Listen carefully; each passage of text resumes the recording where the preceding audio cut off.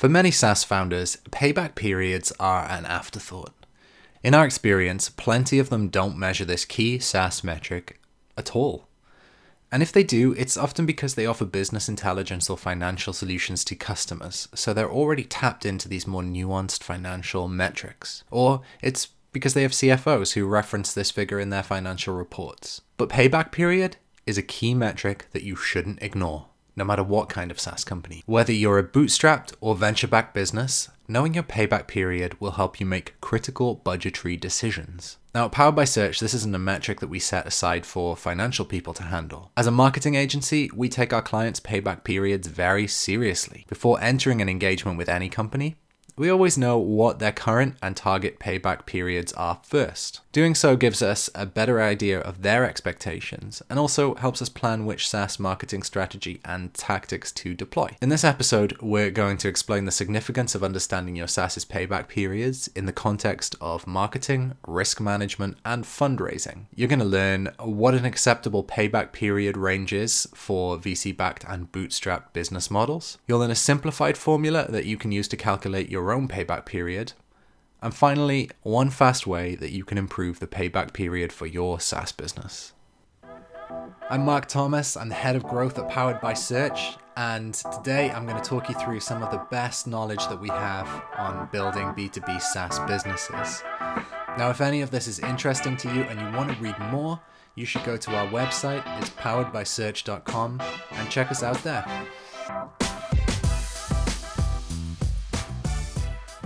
Not knowing your payback period can have major consequences for your SaaS. This is especially true when it comes to customer growth and acquisition. Speed to market matters so much in today's competitive landscape, and once a company acquires new customers, those customers are unlikely to leave as long as they're kept happy. Make no mistake though, it doesn't matter if you have better marketing collateral, and it doesn't matter if you have a better product. If your competitors enjoy shorter sales cycles and get customers before you, it'll be an uphill battle trying to convince them to switch. But knowing your payback period helps to address this issue and gives you that first mover advantage. And that's for 3 reasons. The first one is that it empowers you to set reachable goals around your marketing. Now, we often discuss the idea that SaaS founders don't know or consider how long it will take to recoup marketing expenses. And because of this, they make their estimates based on what they've heard elsewhere in the industry. Now, that's fine to do if you're a SaaS company that's just getting started. But once you've got some momentum, it's best to set KPIs and budgets based on internal data. If you're having trouble doing this, you can use payback periods to help. For example, we often ask SaaS founders about their expectations for their cost per demo or trial. Many of them underestimate, assuming it'll cost a third of what it actually should be. But let's say that you sell a solution that costs $200 a month. You also happen to know that you convert 5% of free trial users into customers, and that you're targeting a payback period of about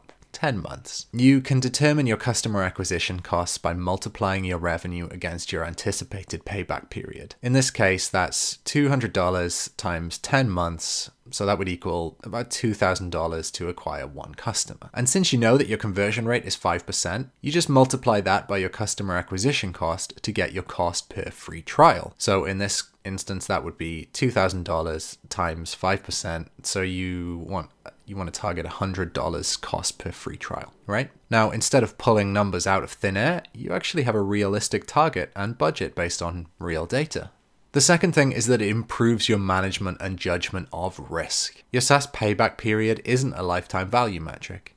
It has nothing to do with the quality of customers who buy your service. Instead, it has everything to do with risk management. For example, if you're growing a SaaS business valued between $1 and $5 million, you probably don't have a lot of extra cash lying around. This can put you in the unenviable position of having to make tough decisions about opportunity costs like, should you hire more engineers or should you hire more salespeople? Should you invest in refactoring your code or upgrading your marketing? Trade-offs like these cost both time and money. Because on the one hand, you have targets centered on a high growth rate, cash flow, and development. But on the other, you have a bank account with insufficient working capital. And as a founder and CEO, it's your job to decide what takes priority. Scary, right? Well, Understanding how much you can afford in customer acquisition cost can help. And that's because CAC can vary depending on whether your marketing strategy is inbound or outbound heavy. But what if you also knew how long it took to recover your acquisition cost? Wouldn't that bring some semblance of certainty around your marketing? Wouldn't that give you the peace of mind knowing that your risk was actually much lower than you thought? Well, knowing your payback periods can provide you with more confidence about your marketing. That, in turn, can enable you to make better decisions around your opportunity costs. You can be in a stronger position to take more calculated risks. And the third thing that it does is it arms you with evidence you can use if you're raising capital. So your SaaS payback period can serve as proof regarding the health of your company. And if you're seeking funding, knowing this timetable is valuable evidence that you can present when pitching investors. Let's say, for example, that you sell a SaaS product with a retention of 24 months before a customer churns. Now, if you knew that it took 6 months to recoup your CAC, you'd have enough information to calculate your gross profit margin. So how you'd work that out is you'd say you've got a 24-month retention period minus the 6 months that it takes to recoup your CAC. So that's an 18-month gross margin of profit. That means that 75% of your customer lifetime value is actually pure profit. And in that sense, you can anticipate making 75 cents for every dollar that you spend in CAC before you churn that customer. And in that sense, you can anticipate making 75 cents for every dollar that you spend in CAC before your churn rate inevitably kicks in. And most startups, they actually know their outcome numbers, but they're really less certain of how they got those results. Now, knowing your payback period puts you into another league from your competitors by allowing you to present your company to potential investors in a way that demonstrates a proven path to profitability. So here's a question. What's an acceptable CAC payback period for your SaaS company? Not knowing much about payback periods often creates a false dichotomy between bootstrapped and VC-backed businesses. Because it's their money on the line, bootstrap companies assume they always have to be more cautious when spending. Meanwhile, VC-backed companies tend to believe that they can be more gung-ho. But as we discussed earlier, you must adjust your risk tolerance based on your understanding of your own payback periods.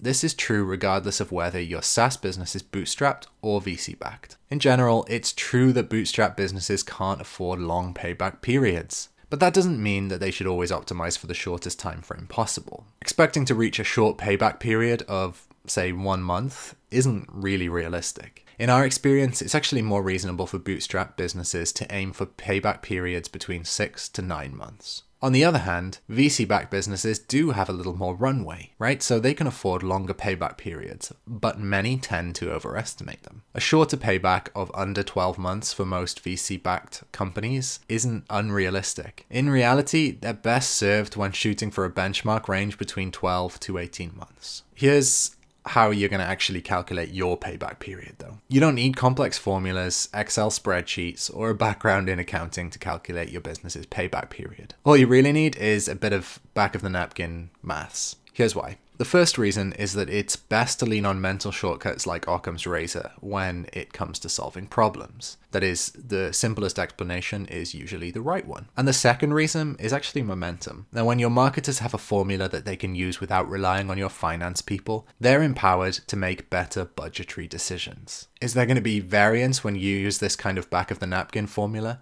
Yeah, sure there is. But it's unlikely to yield more variance than, say, 5 to 15%. And the value of having an easier formula that brings more attention and utility to this metric makes it worth using in many contexts. To calculate your payback period, use quarters. And here's the simple formula that we would recommend. We would say payback period is equal to quarterly CAC minus total new quarterly revenue divided by monthly new quarterly revenue. So here's how to put this formula to work. First, collect and tally your customer acquisition costs in any given quarter. This should include everything from in-house employees, contractors, marketing technology, and marketing spend. Then find out how many new customers you gained, plus your total revenue for that same quarter. Then get your average monthly revenue by dividing your total revenue by 3. That's because there are 3 months in a single quarter. Then you would take those numbers that you've collected and calculate your period using the formula that we shared above. So you would just rinse and repeat that process for any other quarter as well. It works the same. We encourage SaaS companies to calculate their payback periods on a quarter by quarter basis.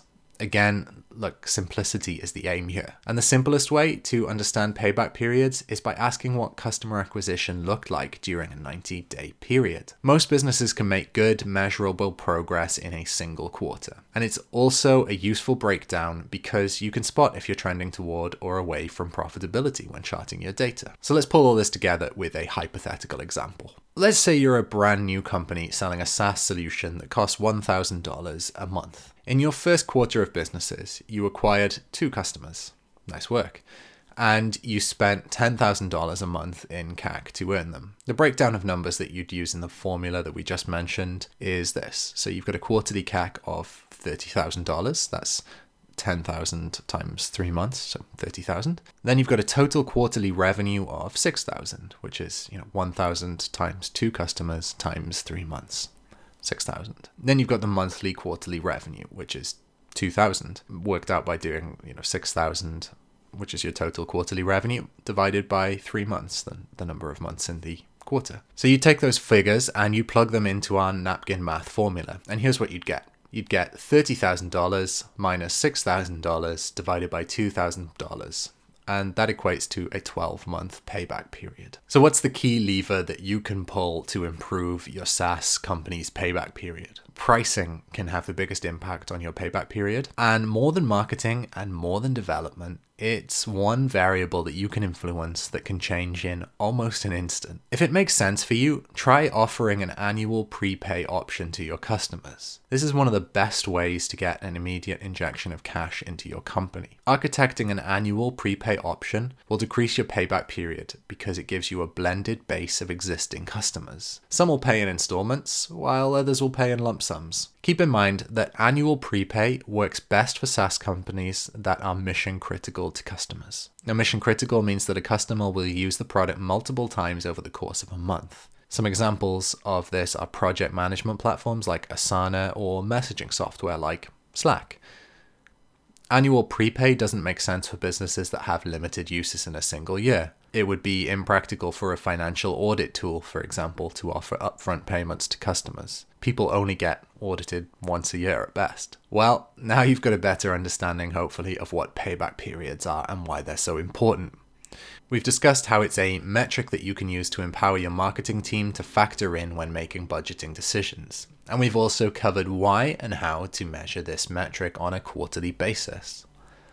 But if you don't know the payback period for your SaaS company, considering trying out our formula for yourself, because the faster you can get to work on optimizing it, the better. To recap, recommended payback periods are 6 to 9 months for bootstrap businesses and 12 to 18 months for VC-backed businesses. Once you've sorted that out, start thinking about how to dial in your growth channels. That might mean investing more in earned, owned, or paid media. It also might mean investing in product-led initiatives like affiliate programs. Or it could mean investing in developing new tools that you can cross-sell to your existing users. But whatever you choose, always pick the right growth channels, the ones that are most effective in decreasing your payback periods. There's opportunity in the deltas between where you want to be and where you stand today. Ultimately, opportunity costs can be painful, but facing them, it doesn't have to be. Knowing and understanding your payback periods is one way to soften their blows against your business. I'll see you next time.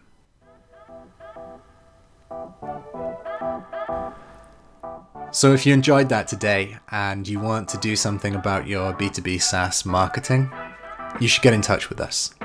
You can do that by going to poweredbysearch.com and checking out our Work With Us page, or you can browse the case studies and blogs that we have on the site. Now, if you're not ready to do that, definitely say hi anyway. You can ping me on Twitter. I'm at I am Mark Thomas. That's Mark with a C. Or you can ping our founder and CEO, Dev Basu, DEVBASU. Connect with us there. Looking forward to seeing you again for another episode.